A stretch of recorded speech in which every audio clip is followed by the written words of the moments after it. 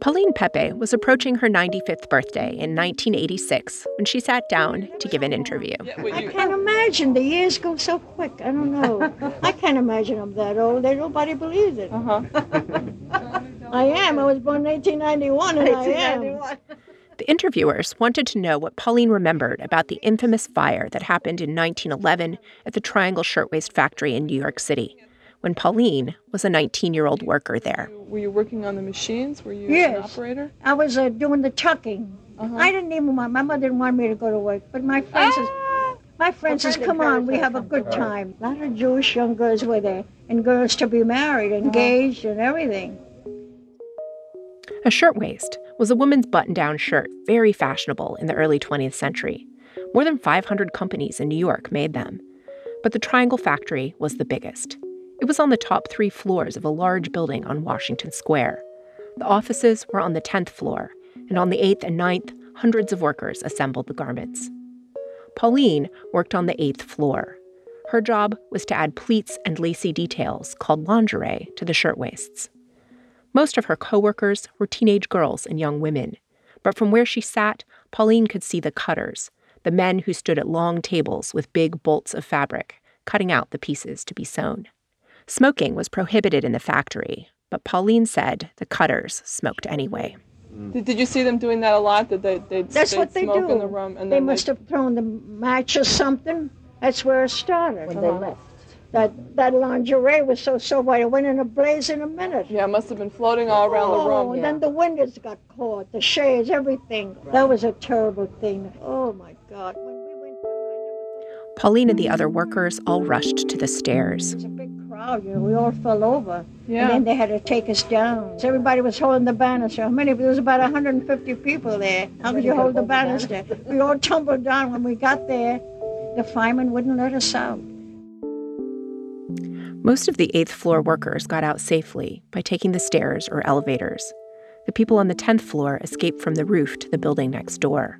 But the 9th floor was quickly engulfed in smoke and flames. Some workers didn't even have time to get up from their sewing machines. Some made it to the fire escape, but it broke apart under their weight and they fell to the street. Dozens of people were stuck by the windows and saw no choice but to jump. They fell to their deaths on the street below.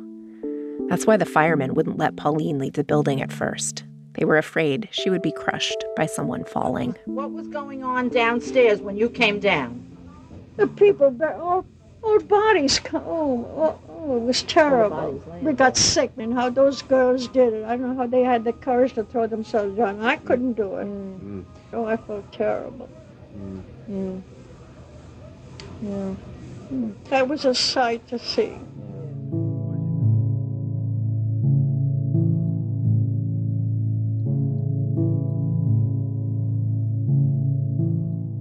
On Saturday, March 25th, 1911, 146 workers died in the Triangle Shirtwaist Fire. 129 women and teenage girls, and 17 men. But this episode is not about a tragic accident and its helpless victims. Among the dead and the survivors were women and girls who were part of a massive organized uprising that started before the Triangle Fire. Women all over New York were refusing to let the garment industry exploit their labor and endanger their lives because they were poor, because they were immigrants, and because they were women. The fire was not the start or the end of their fight to be heard. I'm Laura Free, and you're listening to Episode 4 of Amended, a podcast from Humanities New York. Our show traces a history of the fight for women's voting rights that has been left out of most textbooks. Our stories are about women who fought not just for suffrage, but against discrimination based on their race, citizenship status, or class. We've been quiet for a bit, working on new stories for you, and we are so glad to be back.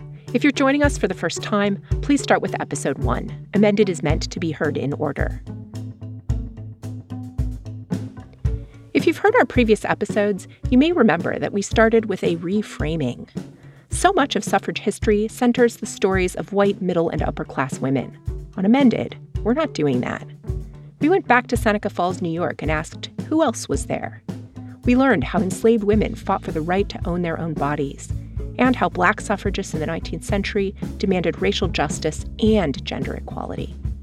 Today's episode is about a group of immigrant women in 20th century New York City.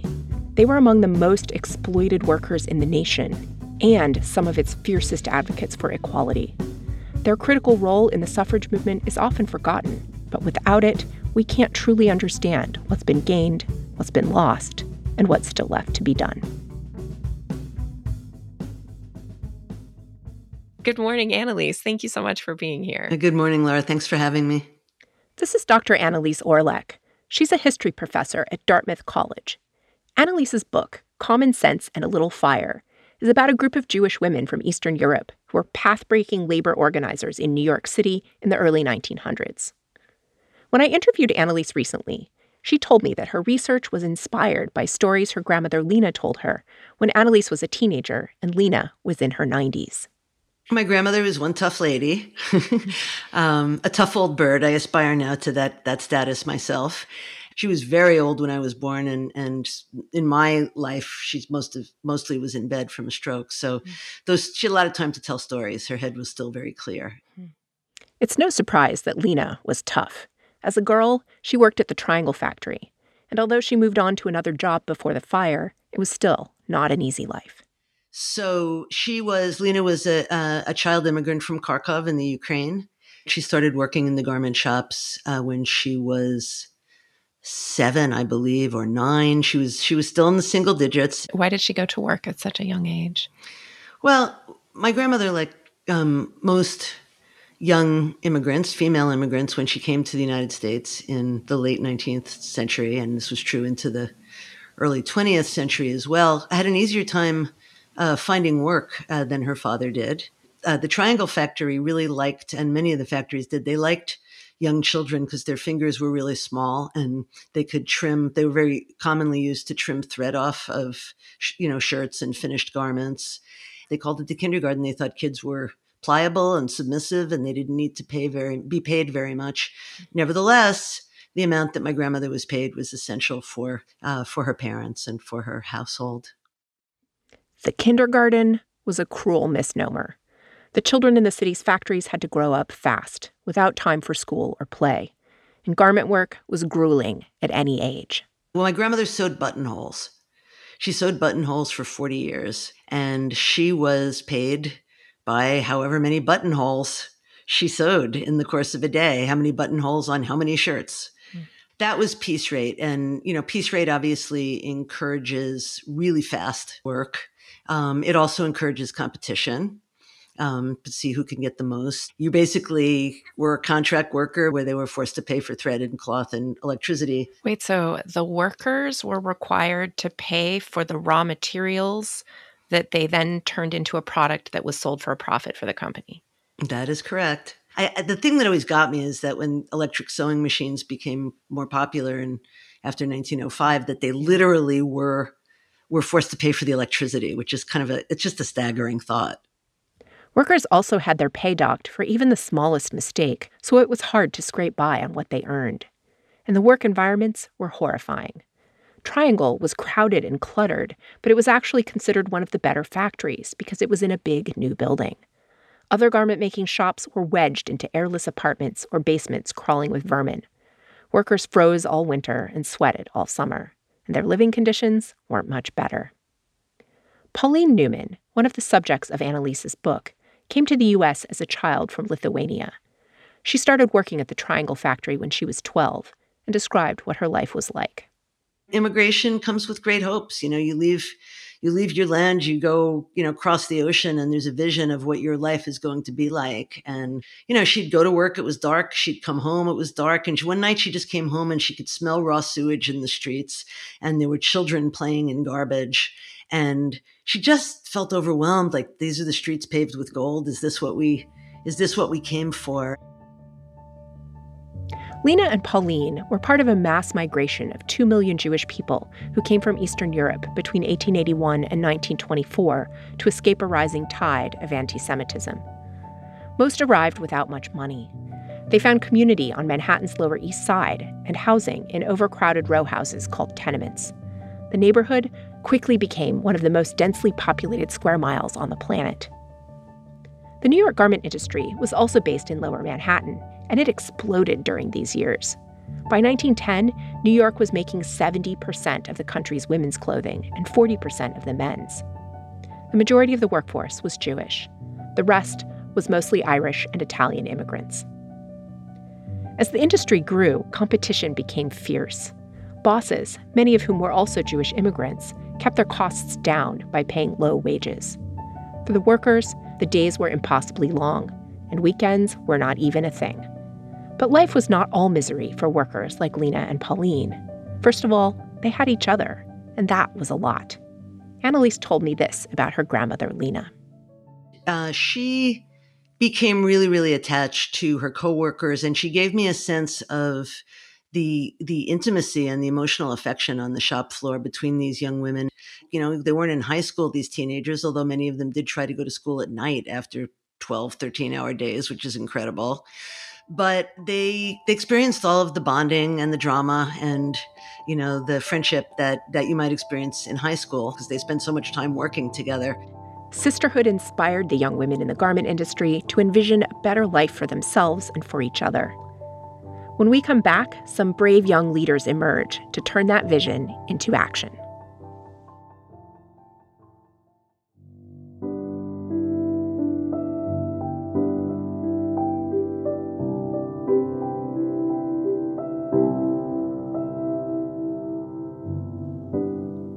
If you look at photos from the early 1900s, you might notice that every man and boy is wearing a hat or a cap. Rose Schneiderman worked in a factory that made them. She was a Polish Jewish immigrant, and things had been tough for her family ever since her father died of influenza. At times, when she was younger, Rose and her siblings had to live in an orphanage because their mother couldn't afford to feed them. At 13, Rose went to work to support her family. After 9 years, Rose finally got fed up with the low wages she made, sewing linings into hats. She wanted to make the hats themselves, which was a higher wage and higher skilled job, but there was a glass ceiling in the factory. The men held those jobs for themselves and shut women like Rose out. The men in the shops were also in a better position to ask for pay increases because they were in a union, and they excluded women from that too. American workers had been forming unions across all major industries since the end of the Civil War. When unions were well organized, the members could band together when they wanted something to change. Their most powerful tool was a strike, where all the workers would walk away from their jobs at the same time. The more members the union had, the harder it would be for the bosses to replace the strikers. They'd lose money if they didn't negotiate. Big numbers were the key to a union's success, so you'd think they'd take as many people as they could get. But the men who led the garment unions had a huge blind spot. Although women made up the vast majority of the workforce, union leaders thought women were just there temporarily and would leave once they got married. They also assumed women were too timid to strike. Tired of being held back by men's sexist assumptions, in 1903, Rose and some of her female colleagues in the cap and hat factory went to the union and asked to join. The male leaders didn't believe Rose and her friends were serious, so they gave them a hoop to jump through. They told Rose to bring them the signatures of 25 women at other factories who also wanted to be in the union. If she could do that, she could join. They did not know who they were dealing with. Here's Annalise. For Rose Schneiderman, I suppose, like my grandmother, she was fierce as anything. You know, she was angry, she was fierce. She's tiny. She was 4'11", bright red hair, and apparently an amazing speaker, a riveting speaker. As Rose went from factory to factory and spoke to the workers, she found her voice. She persuaded other women to turn their frustration into bargaining power, and she came back to the union with more than enough signatures. The male leaders were surprised, but also impressed. They admitted the women and elected Rose to their board. This made her the first woman with a high-ranking post in the American labor movement. But Rose was just getting started. Soon after she was elected to help lead the cap and hat union, they organized a strike. Rose made electrifying public speeches that drew support for the strike. She also raised funds for the struggling families of the strikers. And there's a story of her speaking in Cooper Union, the Great Hall of the People, in the basement of that important public educational institution in Lower Manhattan, and bringing people to tears with her her stories of the strike and the conditions under which the girls lived, and just the fierceness of it. And there were young workers packed, in the seats and in the aisles, and everybody talked about, who is this young? I think she was 22 at the time. Who is this firebrand? This moment made Rose dream bigger. She saw the possibilities of organizing not just women hat and cap makers, but women who were starting to rise up all across the industry, like underwear makers. These women and girls were the youngest and poorest workers and the most in need of collective power. Even though the male-led unions were now more open to working with women organizers, when Rose wanted to reach out to the underwear makers, the union refused to help. Rose needed other allies. Luckily, there was a group of progressive middle and upper-class women in the city who were looking for outlets for their time and money.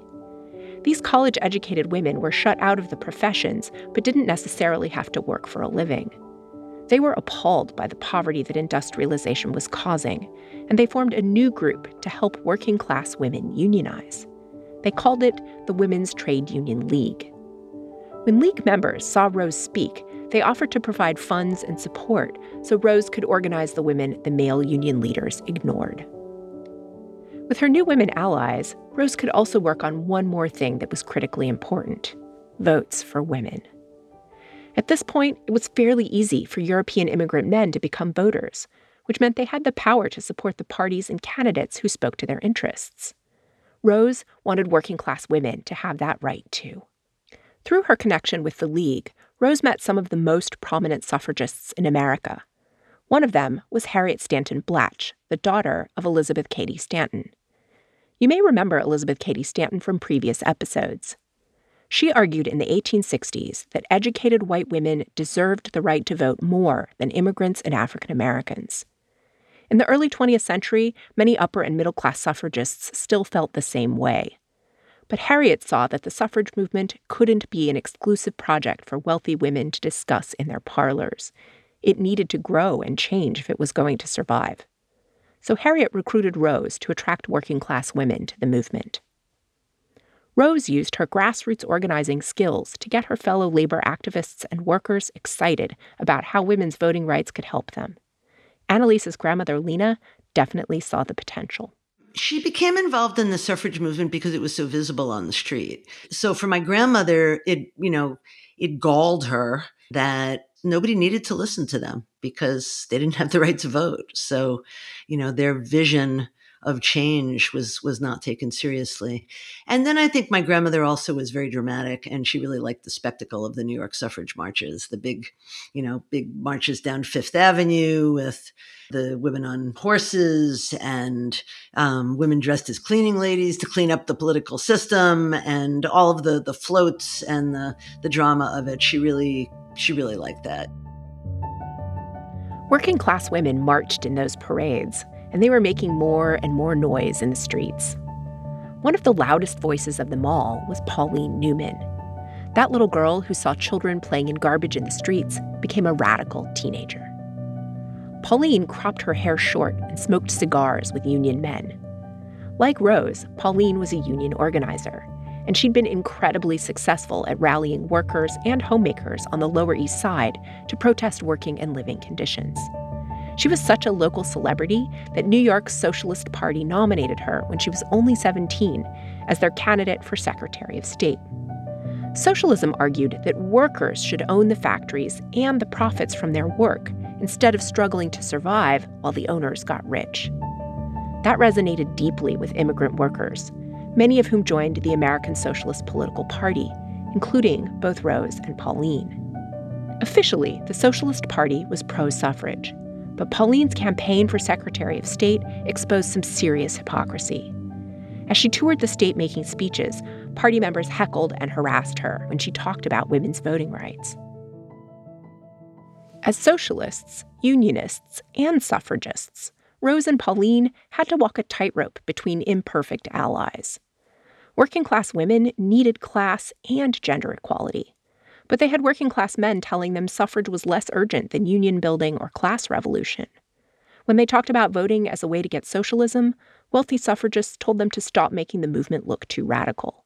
And at times, Middle-class suffragists and reformers talked down to working-class activists and questioned their authority. It was a lot of work to navigate these uneasy relationships. Fortunately, Rose and Pauline also found each other. They were best friends. If you look at their letters, you can really get a sense of the contours and the emotions in their relationship. They shared the stresses of trying to work within male-dominated unions, the stresses related to the anti-Semitism and anti-immigrant feeling and anti-working class feeling they encountered from some of the middle-class women, and just life and loneliness and things they weren't necessarily comfortable talking about publicly, sexual harassment in the shop, sexual harassment sometimes by union officials. Rose and Pauline also bonded with a scrappy Ukrainian shirtwaist maker named Clara Lemlich. Clara had piercing dark eyes and fearless conviction. She'd been fired for striking at every job she ever had. By 1909, shirtwaist makers like Clara were ready to explode, and with Rose and Pauline's help, Clara lit the fuse. Late that year, Clara and hundreds of angry workers at her job decided to strike. Pauline got the shirtwaist makers at the Triangle factory to join in. Dora Maisler was one of them. When Dora was interviewed in 1957, she remembered how hard the whole thing was. Do you want to tell us some things about the strike? Today when there's a strike, there's strike benefit, and we have the kitchens and the We strike. didn't have anything. They didn't have anything. I was standing and I was freezing here. We didn't have enough clothing too. But not only did strikers like Dora sacrifice their comfort and their income, they also faced brutal violence. When we were on strike, we weren't allowed to picket. So the bosses put out gangsters to fight us, and that was the fight. So we used to go with tools in our sleeves. You weren't arrested then for getting Oh, your we teeth used to knocked be out. arrested 3 times a day, every time you went picketing. In fact, the judges used to know her first name. Are you here again? Dora had her teeth knocked out on the picket line. And she wasn't alone. As a known agitator, Clara Lemlich was targeted by police and guards hired by the factory owners. They broke 6 of her ribs. But Clara continued to picket. As the strike dragged on with no concession from the bosses, the strikers knew they needed backup. So in November, to get more support, Rose, Pauline, and Clara, and a big crowd of women workers met with the Garment Union, the Women's Trade Union League, and the American Federation of Labor, the most powerful coalition of trade unions in the country. They all crowded into the big meeting hall at Cooper Union in Manhattan. For the women workers, there was nothing left to lose. They were more afraid of what would happen if things stayed the same than if they got clubbed on the picket lines. They wanted a general strike of every shirtwaist maker in the city, and they insisted that enough women would walk out to make it work. Here's Annalise again. Everybody is telling these young women, girls can't lead a general strike. This is going to be a disaster. You're going to put your families in danger. And then 23-year-old Clara Lemlich jumps up on the stage uninvited and says, I have something to say. And she said, I'm one of those girls you're speaking about. I'd be the one taking the risk, and I say we do it. And the whole place famously explodes. And, they take a Yiddish oath. If I forget thee, O Jerusalem, is the prayer, right? May my right hand wither, may my tongue cleave to the roof of my mouth. But they say, if I forsake the union. Moved by the young workers' passion, the unions agreed to lend their support. Then everyone held their breath. What if Clara was wrong? To everyone's shock, Lower Manhattan street corners were filled. They just didn't know how many young women would walk off. But it became known as the uprising of the 20,000. There were 20,000 who left work first. Over the course of the strike, it is my personal belief that it actually was as high as 40,000 young women who walked off the job. With the whole industry out on the street, the owners were losing money fast, and the violence and arrests escalated. But this time, the strikers drew even more allies to their side. The strikers were being beaten by the police, they were being arrested, and what happened to them was visible. You had these garment factories in neighborhoods like Greenwich Village where you also had very wealthy people and middle-class women, Barnard College students. And so middle-class and upper-class women started to walk the picket lines, what came to be known as mink brigades, with these young women workers. Then when the Mink Brigade started walking the line, the police force miraculously stopped clubbing people because you don't want to club someone on the social register accidentally. So they were able to stop the violence against the young women. After 5 long months, many of the shirtwaist owners came to the negotiating table with the garment union and agreed to meet some of the workers' demands, including a wage increase and more humane hours. As news of this victory spread, so did the spirit of protest. As an organizer for the garment union, Pauline Newman went on the road to rally workers in other cities. Over the next decade, women workers would keep rising up in New York and in cities like Philadelphia, Boston, Cleveland, and Kalamazoo. The 1909 uprising achieved many things, but male union negotiators threw out one of the women's demands: cleaner working conditions.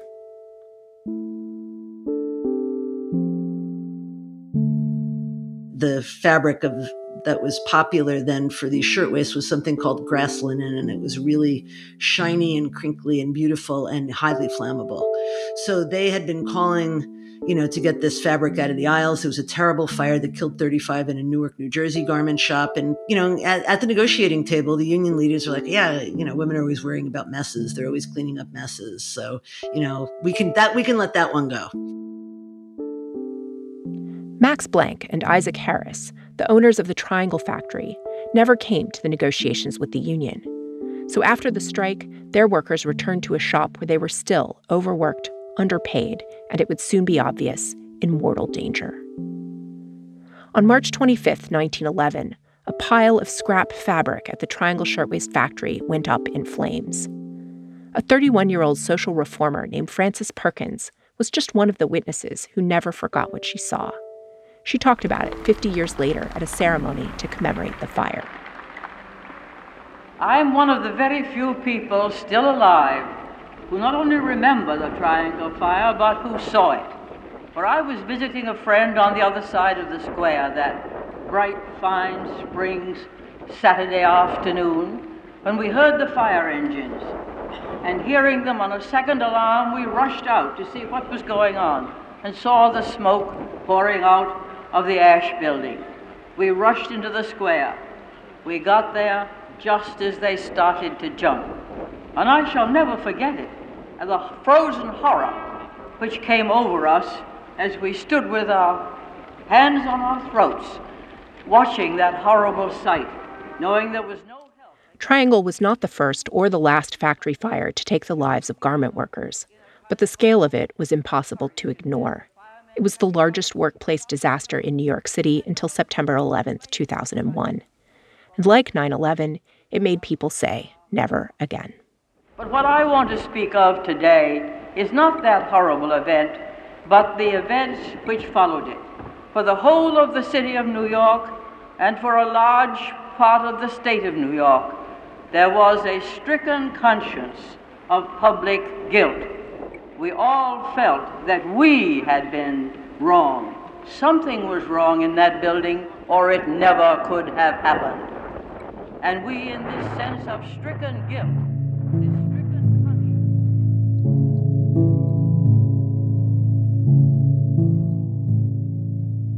The whole country saw the photos from the scene, the twisted metal of the broken fire escape, the rows of coffins laid out, families searching for missing daughters.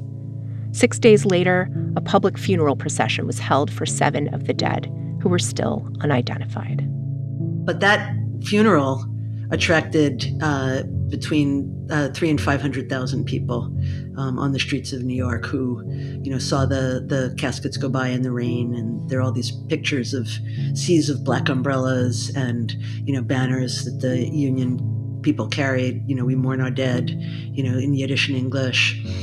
So from the very beginning, there wasn't a family that wasn't affected. And Al Smith, who was the Irish-American assemblyman from the district where most of them lived, the Lower East Side, with the help of Frances Perkins and Pauline Newman, visited every family of every victim of the fire. And so it was really personal. The New York DA charged the factory owners with second-degree manslaughter. At their trial, several survivors testified that it was common practice at Triangle to keep some exit doors locked so workers couldn't leave without being inspected for stolen fabric. Locked doors were illegal during working hours, but the judge at the trial told the jury it wasn't their job to determine if the doors were locked. Instead, they had to decide if the owners personally knew that they were locked. The jury decided they did not. Blank and Harris went free after paying a mere $25 fine for the locked door. The clear message to factory owners was that they could keep putting their profits before their workers' lives. The Triangle tragedy hit Rose and Pauline especially hard. They had achieved so much through their labor activism, but it hadn't been enough to save the workers' lives or hold anyone accountable for their deaths. Well, first of all, Pauline was a Triangle worker. She lost many friends. She sank into a deep depression. She was on the road for the International Ladies Garment Workers Union at the time, and she wrote to Rose Schneiderman, and she said, Rose, I just can't. I can't motivate. I can't get out of bed. I'm so depressed. It just seemed like, change could not come soon enough. But as devastated and exhausted as the activists were, they had to keep working. And for the first time, Rose and Pauline were in a position to get their message widely heard. There was intense public pressure on New York politicians to respond to the fire. So the state government formed a commission to investigate industrial working conditions, not just in the garment factories, but in all industries across the state, from meatpacking plants to bakeries, chemical companies to print shops. The commission hired Frances Perkins as the head safety investigator, and she asked Rose to testify about the conditions in the garment industry. She asked Pauline to help her document the violations inside factories. She would tell stories of going into canneries in upstate New York where there was no fire escape. There was just a hole you were supposed to crawl out of, and it was so covered by ice in the winter that, they took these pictures of trying to get their bodies through that hole in the wall to demonstrate that it would be impossible for workers to get out if there was a fire. It was the largest government inspection of working conditions to date. And when it was over, New York State adopted many of the recommendations the commission made, from enforcing fire rules to rolling out new regulations to protect basic worker safety and health. States around the country used New York's reforms as a model for their own protective laws. I'd love to tell you that after this moment of reckoning, Rose, Pauline, and their fellow activists could sit back and take a much-deserved break. Actually, they did the opposite. It would take constant vigilance to make sure the new safety laws were enforced. But also, if they stopped now, that would mean accepting a very low bar for what working women deserved. Yes, at a bare minimum, going to work should not be a death sentence. But workers also needed more than basic safety, and more than just enough food and just enough shelter. What about a chance at lives worth living? Rose started calling this vision Bread and Roses. A living wage should be enough that a girl could buy a book or two, that a girl could go to the theater, right? That a girl could get out of take the train up and go and hike somewhere. This wasn't bread and butter unionism. On the ground, it was about it all. It was about, why did we come here? What are we, what kind of life could we imagine for ourselves here? What kind of life can we imagine for our children? To get both bread and roses, women workers needed real political power. They needed to vote. And maybe it was finally time for that to happen. Hundreds of thousands of women across the country had joined the suffrage movement. And they had been building this alliance, for a long time, and they really felt like we should be able to do this. We should be able to pass this. We have this cross-class cooperation. That was, of course, the paradox of the suffrage movement, which was that the only way women were going to get the vote is if they convinced men to vote for it. At the national level, suffragists were working to get a constitutional amendment, but they were also trying to get more states to enfranchise women. And it was working. Between 1910 and 1912, women got the right to vote in 5 Western states. But the Northeast and Midwest still lagged behind. During the 1915 election, there were suffrage referenda on the ballots in New York, New Jersey, Massachusetts, and Pennsylvania. That meant voters had the opportunity to enfranchise women in those states. Suffragists were devastated when the referenda lost in all 4 states, especially in New York, where the cross-class alliance had worked so hard. In 1917, though, they had another chance. Rose, Pauline, and Clara were determined to convince working-class men to vote for suffrage.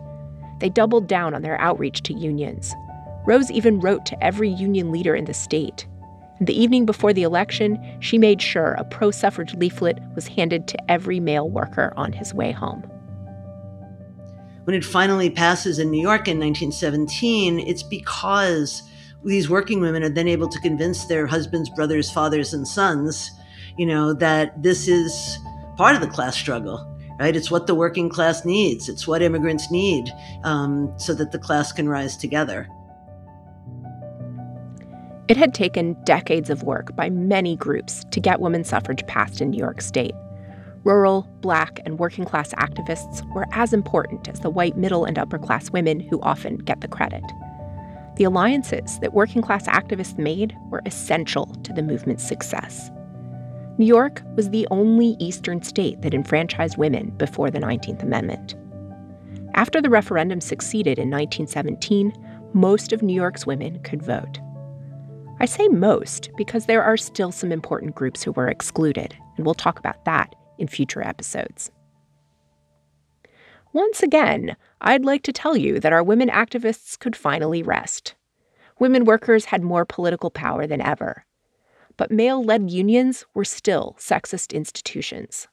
Labor laws were still lacking and poorly enforced. Clara Lemlich, instigator of the 1909 uprising, stuck to her radical roots. She continued organizing for class revolution in the poor neighborhoods of New York.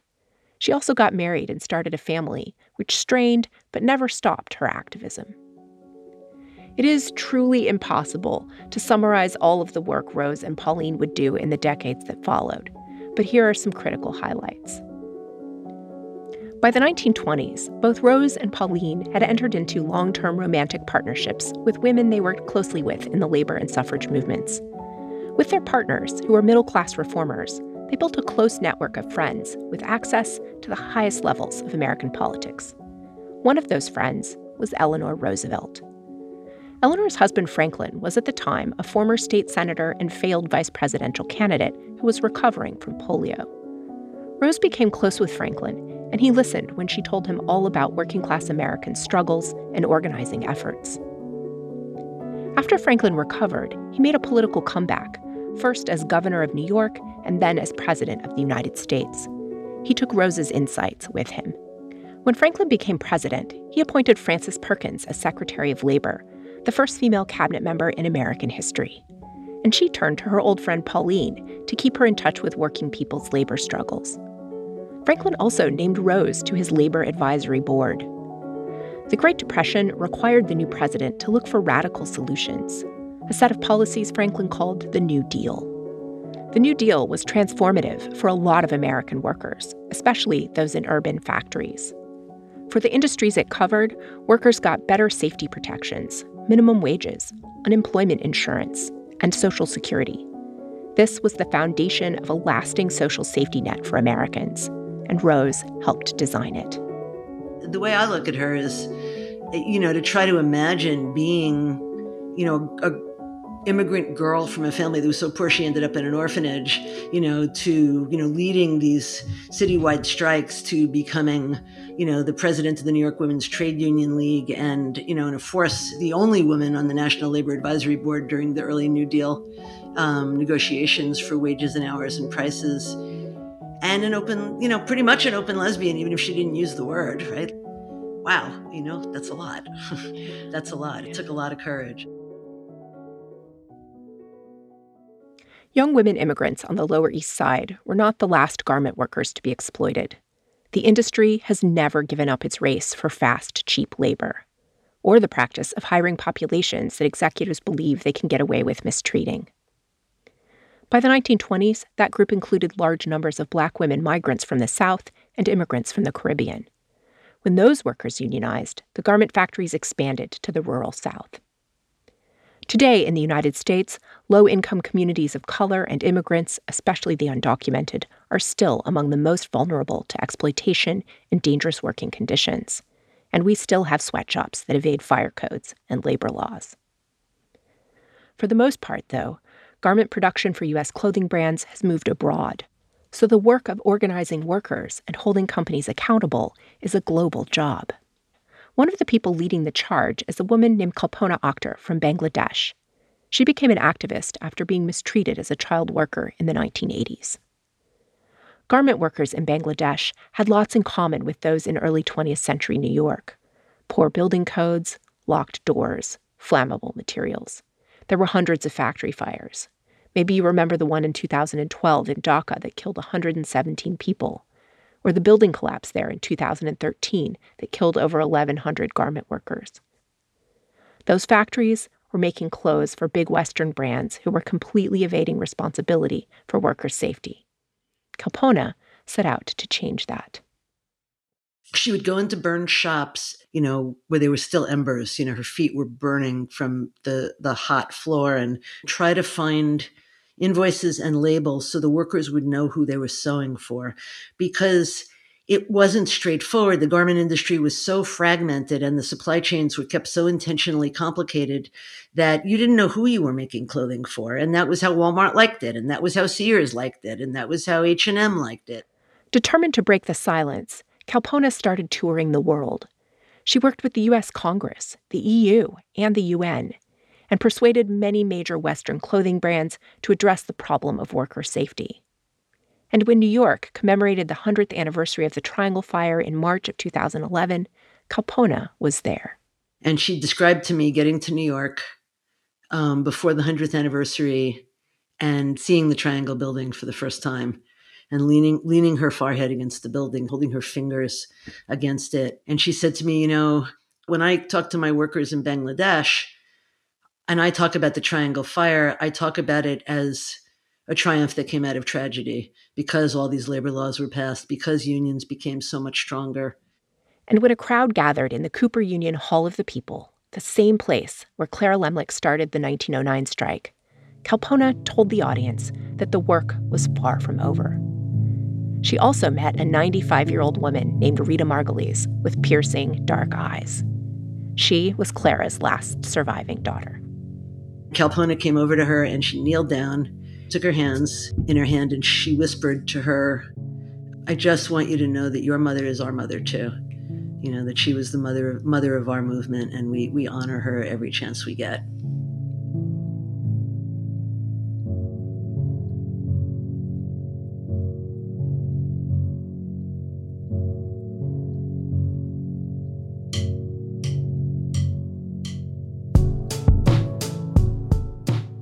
Next time on Amended, we'll be back in a few weeks with the story of another teenage immigrant in New York City.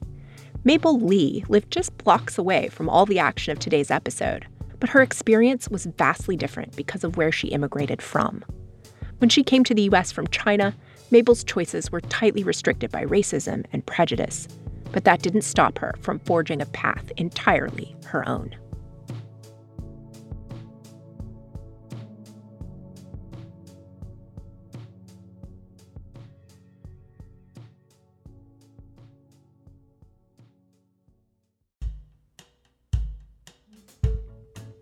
Thanks for listening to Amended, a podcast from Humanities New York.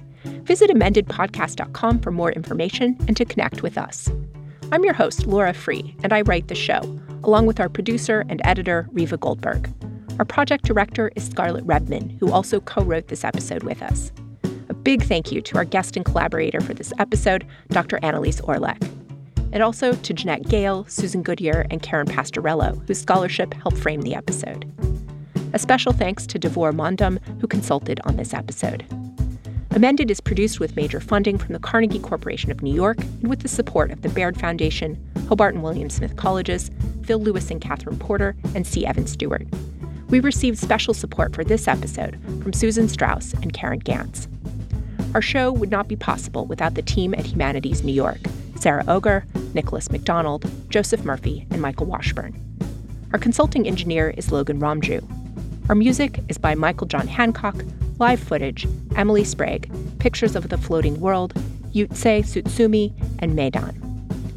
The archival footage you heard in this episode is courtesy of the New York City Municipal Archives, WNYC, and the Kiel Center at Cornell University. Our podcast artwork is by Simonaire Yoho. If you love it as much as we do, you can find a link to the Amended store in the show notes and get an Amended podcast mug, shirt, bag, phone case, and more. See you next time.